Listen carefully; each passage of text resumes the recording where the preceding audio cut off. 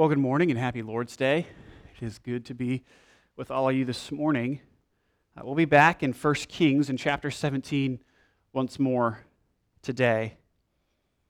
And what we come to when we come to this chapter is a little bit like a wrestling match. Last year I told you that it was a royal Rumbaal because I love puns, royal Rumble. But I did watch wrestling as a kid, so that might have been before some of your time. You guys were used to like Hulk Hogan and Jake the Snake and those sorts. So you can imagine Ahab is sort of in the role of a wrestling heel.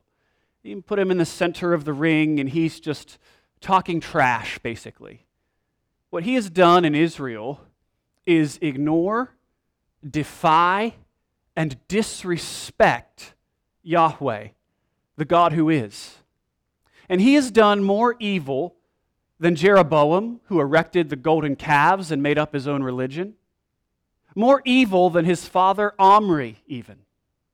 He thinks it's no big deal to sin against the Lord.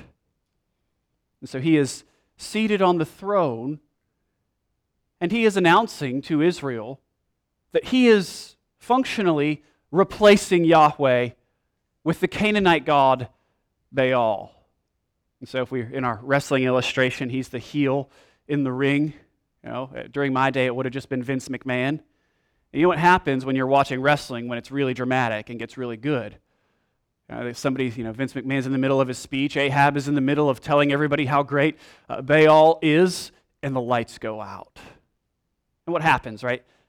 In my day, it would be like Stone Cold Steve Austin was coming out. And so his music started with the shattering of glass. It'd go, shh, dun-dun, dun-dun, dun-dun. And the lights would slowly come back up, and the crowd would roar, and he'd come running out onto the scene to confront whoever the heel was. That's sort of what's happening here in 1 Kings 17. Ahab is talking about replacing Yahweh with Baal. He's married a Baal worshiper, Jezebel. And he himself has built Baal a temple. And now, finally, in the midst of this darkness, we find Elijah show up. His entrance music plays, if you will. And he comes and he says to Ahab, "It is not going to rain except by my word." The God who is turning off the water. He's withholding the dew. Now you and I immediately would ask, why this particular judgment from God? Why a drought? And the answer is twofold. On the one hand, the drought demonstrates that God is in control of the whole natural order. And it's a covenant curse. God told the people in Deuteronomy, if you turn your hearts after other gods, I am going to bring a drought on the land. Very cause and effect. They've turned their hearts after other gods, and so here comes the drought. It's a covenant curse. That's one reason. And then the second reason is that the Lord is declaring war against Baal. He's going to demonstrate by his control of the natural order, by his withholding rain and dew from the land, that he is God, not Baal. In fact, at the end of this chapter, he's going to raise a widow's son from the dead, proving that he is God, not the god Mot. If you guys remember last week, we talked about these two Canaanite gods. Baal is seen as the god of life, since he is a storm god who brings rain and fertility, both to the land and to the people. Whereas Mot is the god of death. It was thought that seasonally these two would wrestle one another, and for a time, Baal, I've heard it a million different ways. I'm just going to do the best I can here. Baal submits himself to Mot until he rises once more and brings the rains. And so you have the Canaanite gods of life and of death. This declaration of war, this declaration of drought, is the beginning of God demonstrating that he is greater than Baal, that he is greater than Mot, that indeed he is the God of life and death. That takes us to our main idea once more this morning. which is this. The whole world, when we look at this text, we recognize that Yahweh is God alone and that the whole world works according to the word of the Lord. Life and death are in his hands. We talked about this by breaking chapter 17 into 3 different stories. One, the first one we did last week, we saw God command the rains and the ravens. This week we're going to feature his command of a widow. And then next week we'll talk about his command of life and death. And so we're just dealing with that bolded section in your outline. With that in mind, let's pray and begin working through the text together this morning.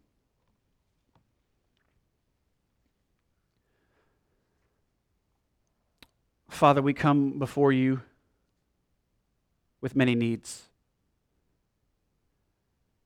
In our flesh we are blind. We ask that you would be our light.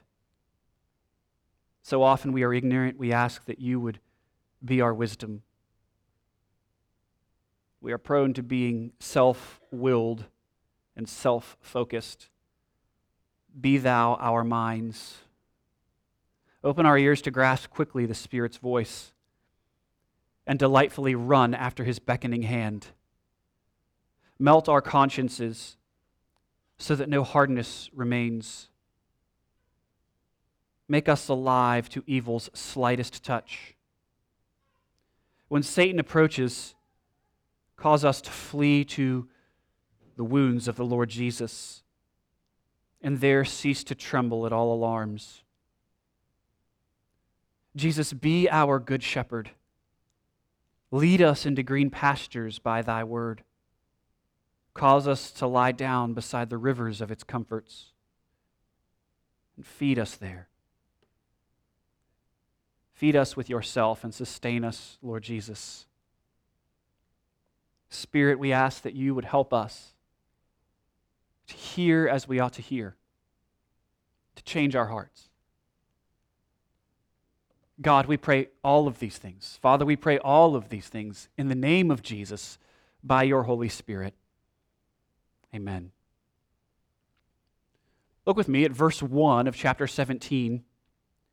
Now Elijah the Tishbite of Tishbe in Gilead said to Ahab, As the Lord, the God of Israel, lives, before whom I stand, there shall be neither dew nor rain these years, except by my word. And the word of the Lord came to him. Depart from here and turn eastward and hide yourself by the brook Cherith, which is east of the Jordan. You shall drink from the brook, and I have commanded the ravens to feed you there. So he went and did according to the word of the Lord. He went and lived by the brook Cherith, that is east of the Jordan. And the ravens brought him bread and meat in the morning, and bread and meat in the evening, and he drank from the brook. And after a while, the brook dried up, because there was no rain in the land.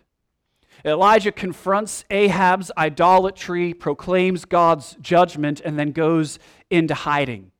And in part, we said that the penultimate reason for his hiding was to preserve his life from the murderous Jezebel. Remember, she is a zealot for Baal, and so she is killing God's prophets. We'll see more of that in future chapters. And so part of the reason why God has Elijah hide is to preserve his life. The ultimate reason he has him hide, though, is more significant. It's to demonstrate that his judgment is twofold. There's not just a famine of drought in the land, not just a famine of food and of water, but there will be a famine of God's word. He will not speak to his people. When God goes silent, this is God's judgment. Elijah is God's prophet. He bears God's presence and God's word. And so when Elijah is hidden by the brook Cherith, it is as if God himself is hidden from his people as they enter into suffering. Also noticed last week that while God's judgment came on all of his people for idolatry, Elijah was not immune to the suffering that came along with it. In fact, God led him to the brook Cherith, which was not an Airbnb getaway. He's not looking at an endless pool over a nice beach and then onto the ocean, not ordering steak dinners on DoorDash. He's having carrion and bread scraps brought to him by ravens, which the book of Leviticus tells us these are detestable and unclean birds. They're gross. You read Leviticus and you're like, God hates ravens. Detestable. And then here God's going, I know. I'll send him ravens to provide for him. Yet, it is God who leads him into this difficulty, into the famine. He's God's faithful prophet, and yet he still suffers. And God provides for him in the midst of his suffering. God sends ravens. How encouraging it was last week to think about how when we are dealing with suffering and loss, when we feel at the end of ourselves, we can recognize that Jesus Christ is our good shepherd. And he's our good shepherd not only when he leads us beside quiet waters and has us lay down in green pastures. He's our good shepherd when he leads us into the valley of the shadow of death. We pointed that out in Psalm 23. David says, the Lord is my shepherd, I shall not want. And he talks about how God guides him in the good places and also takes him into the dark valley. And what makes the dark valley bearable is that the good shepherd is with him. I mean, how encouraging it is for us to know that Jesus is with us. And he's not with us because we really screwed up and put ourselves in a really hard place, and he is sort of like, I guess I have to go into the valley with this stupid sheep. Dummy. No, when we come to suffering in life, when we come to darkness in life, it never happens by accident. The Lord is with us by our side, leading and guiding us through, providing for us amid the suffering. And he's provided for Elijah here amid the famine. And then the brook dries up. And God moves Elijah again. Not only will he provide for Elijah at the brook, he's going to move him and provide for him in a land outside of Israel. He's going to prepare a table for Elijah in the presence of God's enemies. Look with me at verse 8. The word of the Lord came to him. Arise, go to Zarephath, which belongs to Sidon, and dwell there. Behold, I have commanded a widow there to feed you. And so 2 questions we need to deal with right away before we get into all the fun stuff of this section is why Zarephath and why this widow? If you're like me, you don't really care for geography, even your own geography, and so that makes biblical geography even more challenging. But look with me back at chapter 16 when we're learning about Ahab. You can see there in verse 31, we read this. It's talking about Ahab. And as if it had been a light thing for him to walk in the sins of Jeroboam, the son of Nebat, he took for his wife Jezebel, the daughter of Ethbaal, king of the Sidonians. Now look back in verse 8. Where is he going? To Zarephath, which belongs to Sidon. So we can see why this is significant geographically. Yahweh, the God who lives, Elijah's God, has declared war on Baal's king, Ahab, and Baal himself. Elijah is going behind enemy lines. And what God is going to demonstrate is that he is Lord, not only of the promised land, but of all lands. Not only in his land, but in the land of the false god Baal. God is proving himself supreme. He is getting glory for himself. Which brings us to the second question. Well, why this widow? Judgment and mercy. When I was in high school, middle school-ish, we used to have a way of talking about relationships. So that if Jane and Joe were into each other, and I looked across and saw that they were sort of flirting together, I would nudge my friend and say, "Hey, what's going on there?" And say, Jane and Joe, well, they are talking.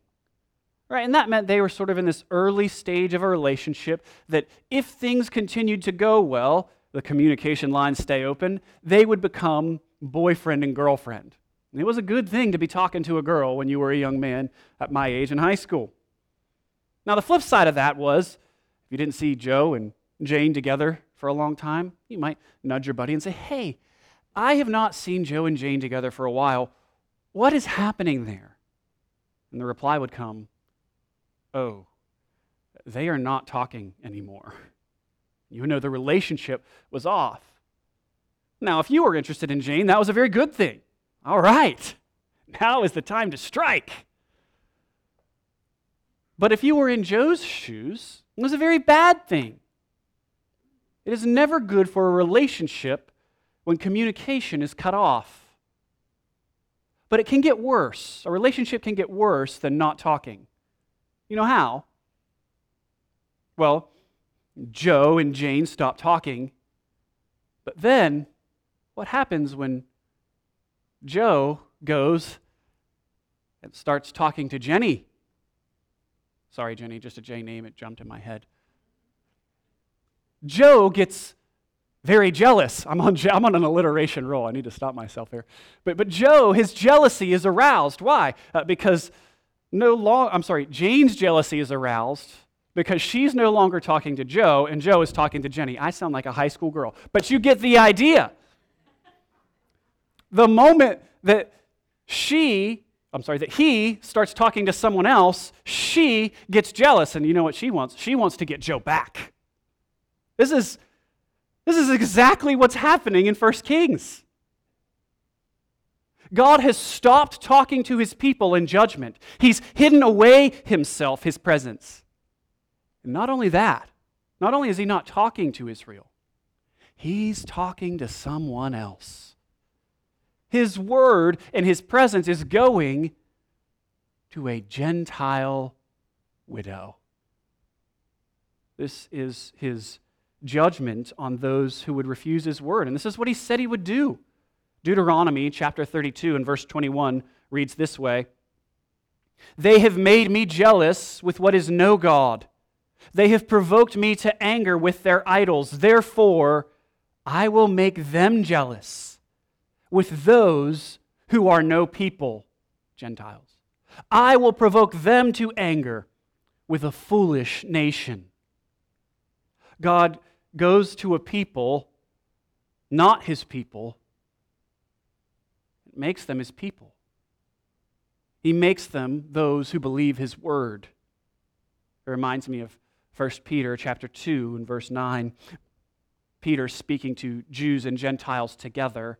"But you are a chosen race, a royal priesthood, a holy nation, a people for his own possession, so that you may proclaim the excellencies of him who called you out of darkness and into his marvelous light. Once you were not a people, but now you are God's people. Once you had not received mercy, but now you have received mercy." God calls, even on that side of the cross, even in the old covenant, he calls Gentiles out of darkness and into his marvelous light. It's like Paul says in Romans, not all Israel is Israel, but those who believe the word of God. God's grace has never been just limited to Israel.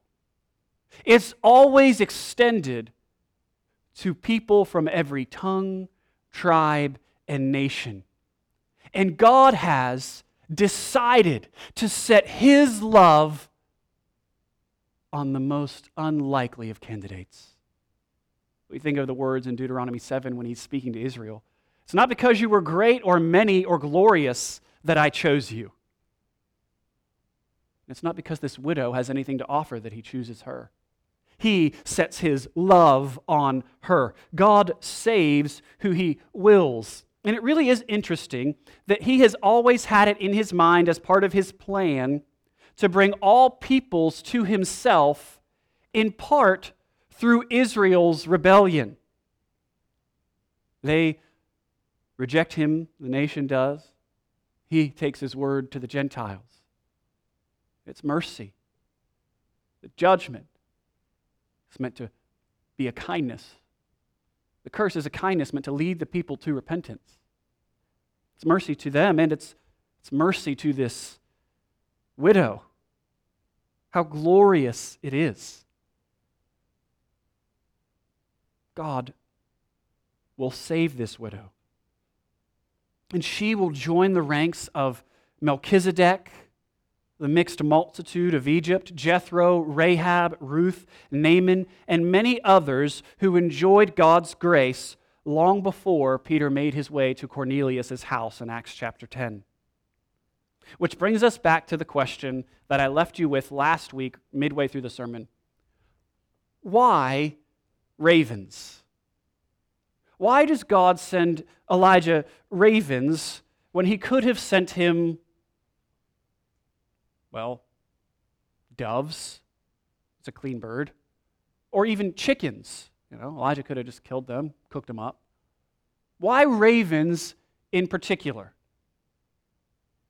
And I think that we learn the answer in Acts 10. Remember, Peter is on a housetop. He's hungry.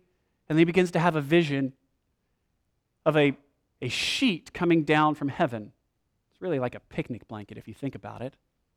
And on this picnic blanket are all kinds of unclean animals. And God says to Peter, "Rise, kill and eat." And Peter's like, "No way. I've never eaten an unclean animal, and I'm not going to start now, God. You can't trick me into disobedience." And the Lord says to Peter, "Do not call what God has made clean common or unclean." Then Peter comes out of this vision, and all of a sudden there are men from the Gentile Cornelius' house where Peter is staying. And the Holy Spirit tells Peter, "Go with these men, don't delay." So Peter grabs his go bag and goes to Cornelius' house. This is an awkward obedience for him. Probably seems weird, and yet he does it. And listen to how he introduces himself. Acts chapter 10 and verse 28. And Peter said to them, "You yourselves know how unlawful it is for a Jew to associate with or to visit anyone from another nation. But God has shown me that I should not call any person common or unclean." See what Peter's saying is God has shown me that He can make you all clean by His word. And this is precisely what happens. Peter preaches Christ Jesus crucified for sins and raised for justification. The people in Cornelius' house are cut to the heart. They repent and believe. They're filled with the Holy Spirit. They are baptized. They are joined to the number of God's people. And when we learn that God can take His grace anywhere He wants. So why ravens? Here's my suggestion. God uses the unclean raven to provide for Elijah, to prepare him to go to the unclean widow who will also provide for him. And while he is staying with that unclean widow, he will provide cleansing for her. He is going to take to her God's word and God's promise, God's very love. God is going to speak to her, and she is going to listen. Friends, God can save any person, anytime, anywhere. He is mighty to save, and His arm is long enough to rescue those who are furthest from Him. His heart is large enough to include the smallest of the small and the greatest of the great. His word still works.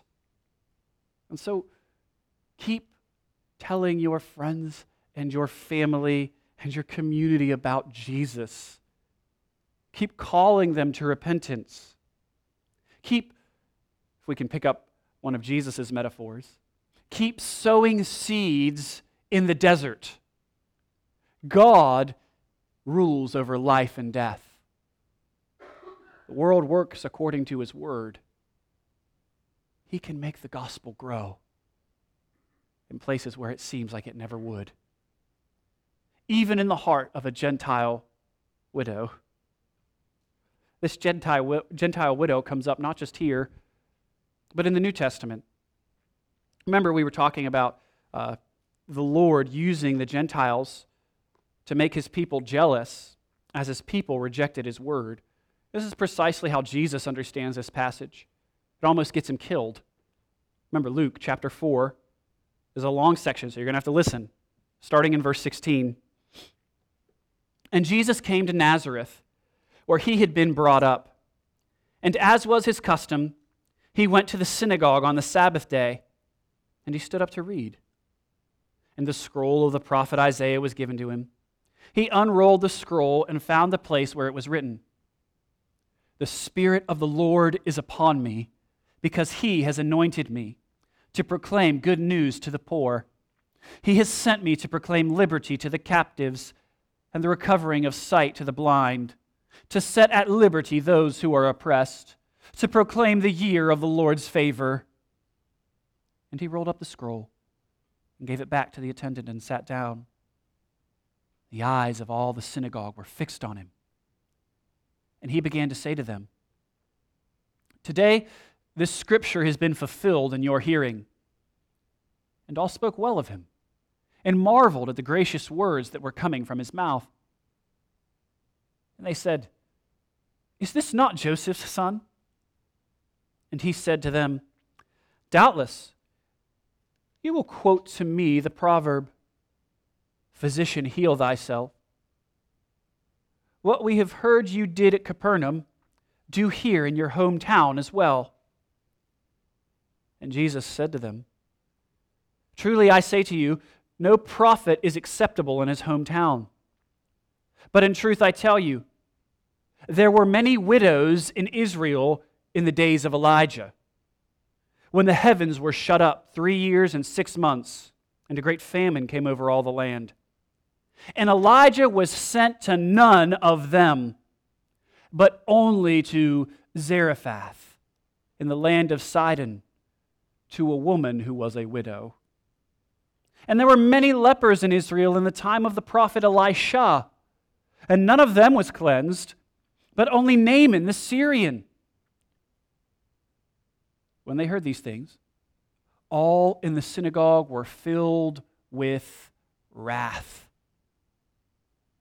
And they rose up and drove Him out of the town, and brought Him to the edge of the hill on which their town was built, so that they could throw Him down the cliff. I do love verse 30.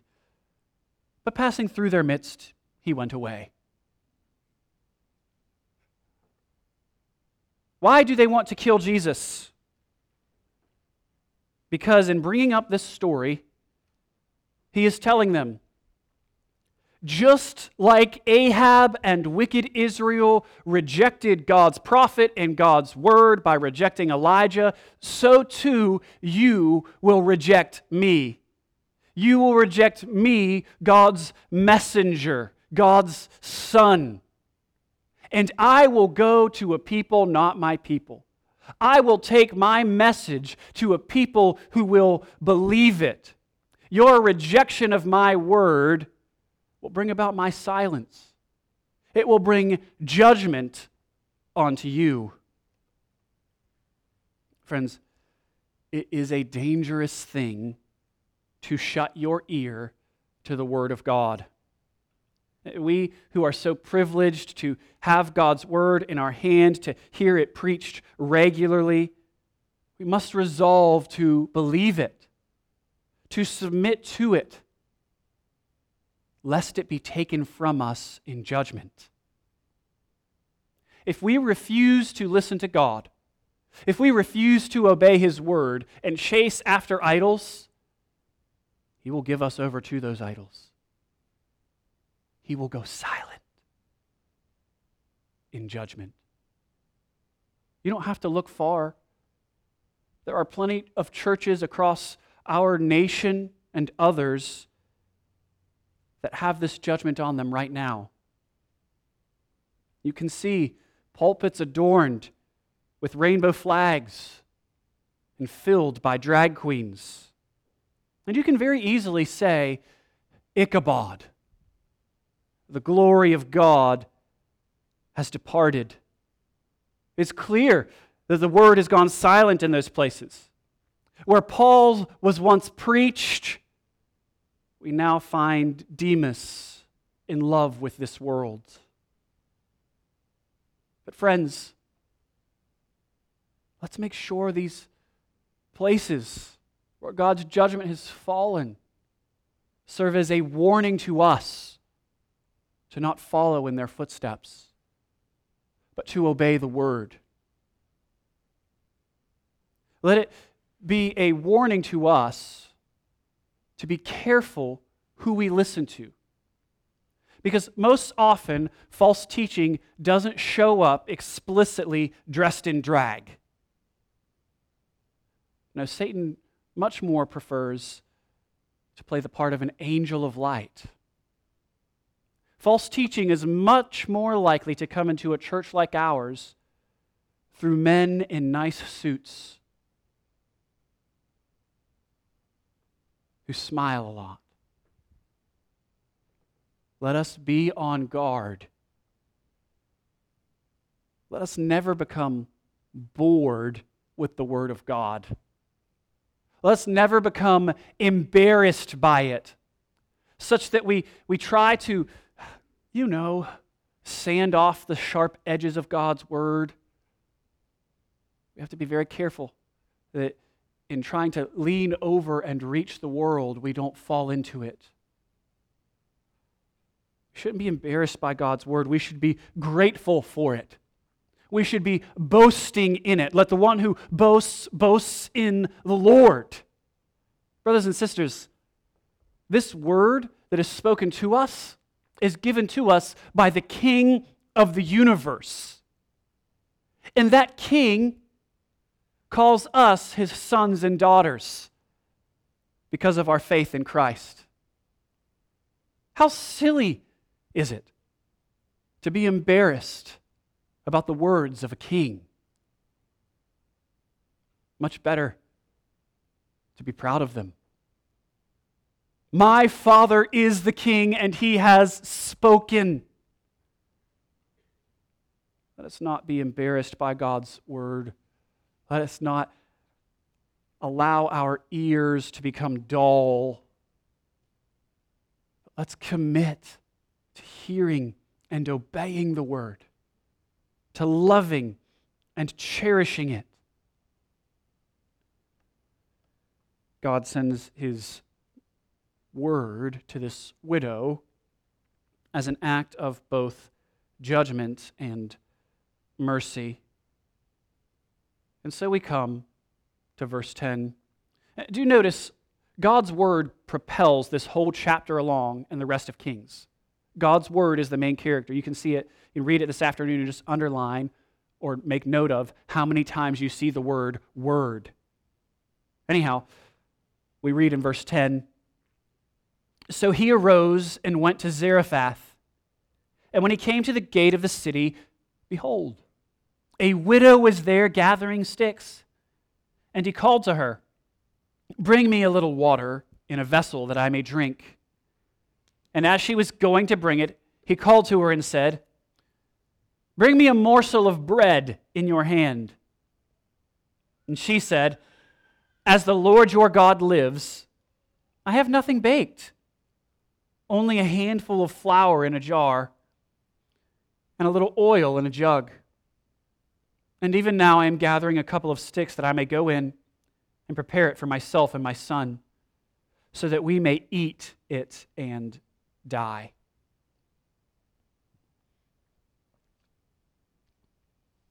Elijah comes and he finds this widow gathering sticks, and he tells her, yo girl, get me some water. And she listens. She's like, all right, I'll get you some water. That's cool. And while she's going to get him some water, while there's a famine in the land, while it hasn't rained, while there's no dew on the ground, he goes a little bit further. Elijah has no shame. All right, widow, poorest of the poor, while you're getting me that water, why don't you grab me a pizza? Why don't you feed me a little bit? And she very kindly turns to him and says, she swears on his God, not hers. Did you recognize that? Says, hey, as the Lord your God lives, I don't have anything. In fact, I'm getting ready to cook my last meal, share it with my son, and die. You think that might slow Elijah down a little bit. But no, he's audacious. Look at verse 13. And Elijah said to her, do not fear. Go and do as you have said.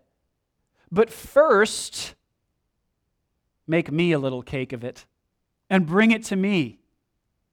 And afterward, make something for yourself and your son. This is audacious. He's like, bring me a pizza. She's like, I don't have any food. I have like one Hot Pocket in the fridge. I'm going to split it between my son and I, and then we're going to die, right? And Elijah's like, actually, take that and then give me the portion first, and then y'all feed yourself. I mean, at this point, the widow has no reason to believe. We can almost hear her sort of laughing, like, okay, ridiculous. I'm not going to give you my last meal. But then Elijah gives her this promise. He says, do not fear, verse 14, for thus says the Lord, the God of Israel, the jar of flour shall not be spent, and the jug of oil shall not be empty, until the day that the Lord sends rain upon the earth. Now he's given her incentive. He's telling her, there's a promise from my God to sustain you and to feed you through this famine, if you will believe it. So she's at a decision point. Will she walk to her own death after one more meal? Or will she risk her last meal on food that won't run out? Now, we know there's not a chance in the world that she doesn't feed Elijah. What do I mean? Well, you go back to verse 9, and we find that God has commanded her to feed him. She's going to feed him. She doesn't know that God has commanded for her to feed him, but God has ordained that she will. Really is amazing, isn't it? God has decreed it, and yet she still must decide. God is in complete control of the situation. He's in control of all the atoms and molecules in the universe. He's in control of this widow that he's commanded, and yet she must respond to the word. She must act. She has no idea that God's commanded her or ordained that she would feed Elijah. But she still must choose to. She still must choose to believe the word that God has given to her. It really is a good picture to us of God's sovereignty and our responsibility. Is God in control of everything in the cosmos? Absolutely, praise God. We need not fear when famine comes, because we know that God has brought us to it. And at the same time, must we make decisions that are our own decisions? Yes. We must take full responsibility for all of our actions. Is God in control of everything? Yes. Are you responsible for everything you do? Yes. Church, do not ever use God's sovereignty as an excuse for inaction. Don't ever, I always love this phrase, lean on a shovel and pray for a hole. Yes, God is sovereign, and we must act. We must take Him at His word. We must decide, as must this widow. Will she listen to God's word? Will she believe God's prophet, or will she eat her last meal and die? And we find at the beginning of verse 15, she chooses to go all in. She went and did as Elijah said. She says, I'm going to take all my chips and I'm pushing them in on the God square. This is what faith is. It is believing what God has said. One commentator said, it is as if God says, give me everything you have because I will give you everything you need.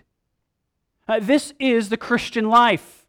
We give all that we have to the one who loved us and gave himself for us, believing his word, believing that all who trust in his death are forgiven of their sins, believing that all those who repent of their sins and trust in his resurrection life will be raised to life. We believe in Jesus and we trust that he will give to us beyond our wildest imaginations.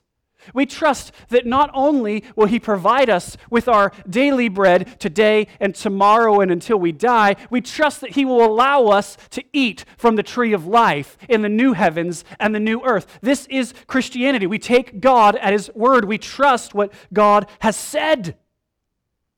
Like Elijah, Jesus Christ calls all who will hear to make a decision. Will we believe his word or not? Will we submit to him as king or not? Will we believe him? Jesus, like Elijah, pushes all of us to a decision.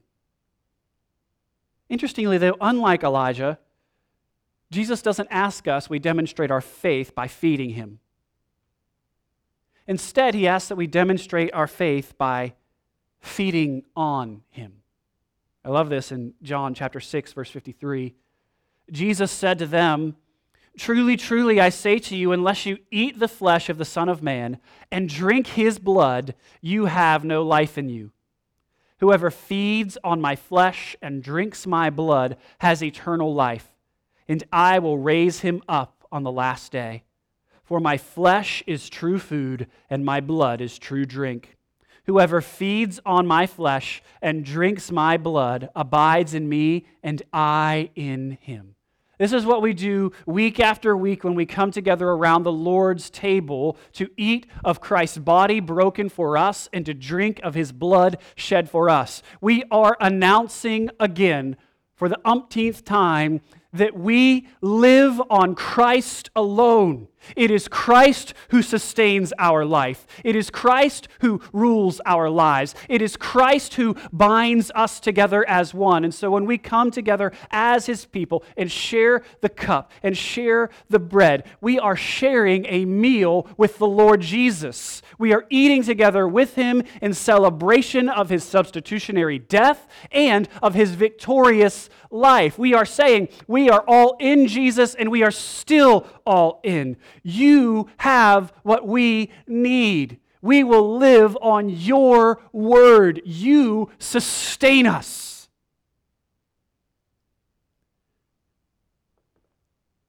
Ask yourself this question and be honest. And maybe it's one you need to ask not just now, but throughout the rest of the day. Is that true of me? Am I living on Jesus? Am I feeding on Christ to sustain my life? Or am I eating the trash the world has to offer me?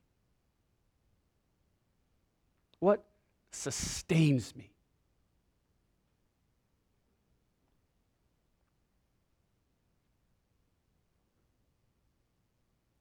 The widow goes all in, and God delivers on his word. He always keeps his word. Verse 15, she went and did as Elijah said, and she and he and her household ate for many days. The jar of flour was not spent, neither did the jug of oil become empty, according to the word of the Lord that he spoke by Elijah. See the main message? Yahweh is greater than Baal. In Baal's land, in the house of an insignificant widow, God proves himself God over and over and over again, day after day after day, in a miracle that seems mundane. The jar isn't spent. The jug isn't dry. Day after day, God declares his glory. Day after day, the routine of an unnamed widow proves that God is glorious. Day after day, in the secret making of bread, God does a miracle. Friends, do not make the mistake of thinking that God is not at work in your life because nothing spectacular seems to be happening. He's always at work. He's always up to something. He's always giving you, at minimum, your daily bread. He's providing what you need. Can remind ourselves that we shouldn't get bored with that. We should be like this widow who I imagine never got bored. You can see her in her kitchen going to the jug and the jar. There's still oil. There's still flour. This is amazing. God is amazing. Kneading it. Baking up that bread, and we can perhaps hear her singing, "Praise to the Lord, who over all things so wonderfully reigneth, shelters me under his wings, yes, he so gently sustaineth. Hast thou not seen how thy desires all have been granted in what he ordaineth?" We can hear her singing, "Great is thy faithfulness. All I have needed, thy hand has provided." Just joyful as she thanks God for the routine and the regular and the ordinary. Brothers and sisters, this should be our posture. To give God thanks in the ordinary and in famine and in the fires of trials. We should remember always that God shelters us under his wings, that he sustains us by his word. Friend, when you are by the brook, take heart. God will send ravens. When you are in the ordinary, rejoice, give thanks, sing. Daily bread will come. You will never find the jar spent. You will never find the jug empty. The grace of the Lord Jesus Christ will not run out. Let's pray. Father, we thank you for your kindness to us. We thank you for your word. and for the examples you've given to us throughout Scripture that we might learn. We pray that, like Elijah, we might obey your word immediately and with courage and boldness. We might speak it faithfully. We pray that, like this unnamed widow of Zarephath, that we might take you at your word, believe your word, and enjoy all the promises of your word. Lord, we thank you that you give to us our daily bread. And we acknowledge that we do not live on bread alone, but by every word that comes from your mouth. Thank you for giving us ears to hear. Thank you for speaking to us and making us your own. Thank you for bringing us out of darkness and into marvelous light. Thank you for making us your people, for giving us your mercy. We pray all this in Jesus' name. Amen.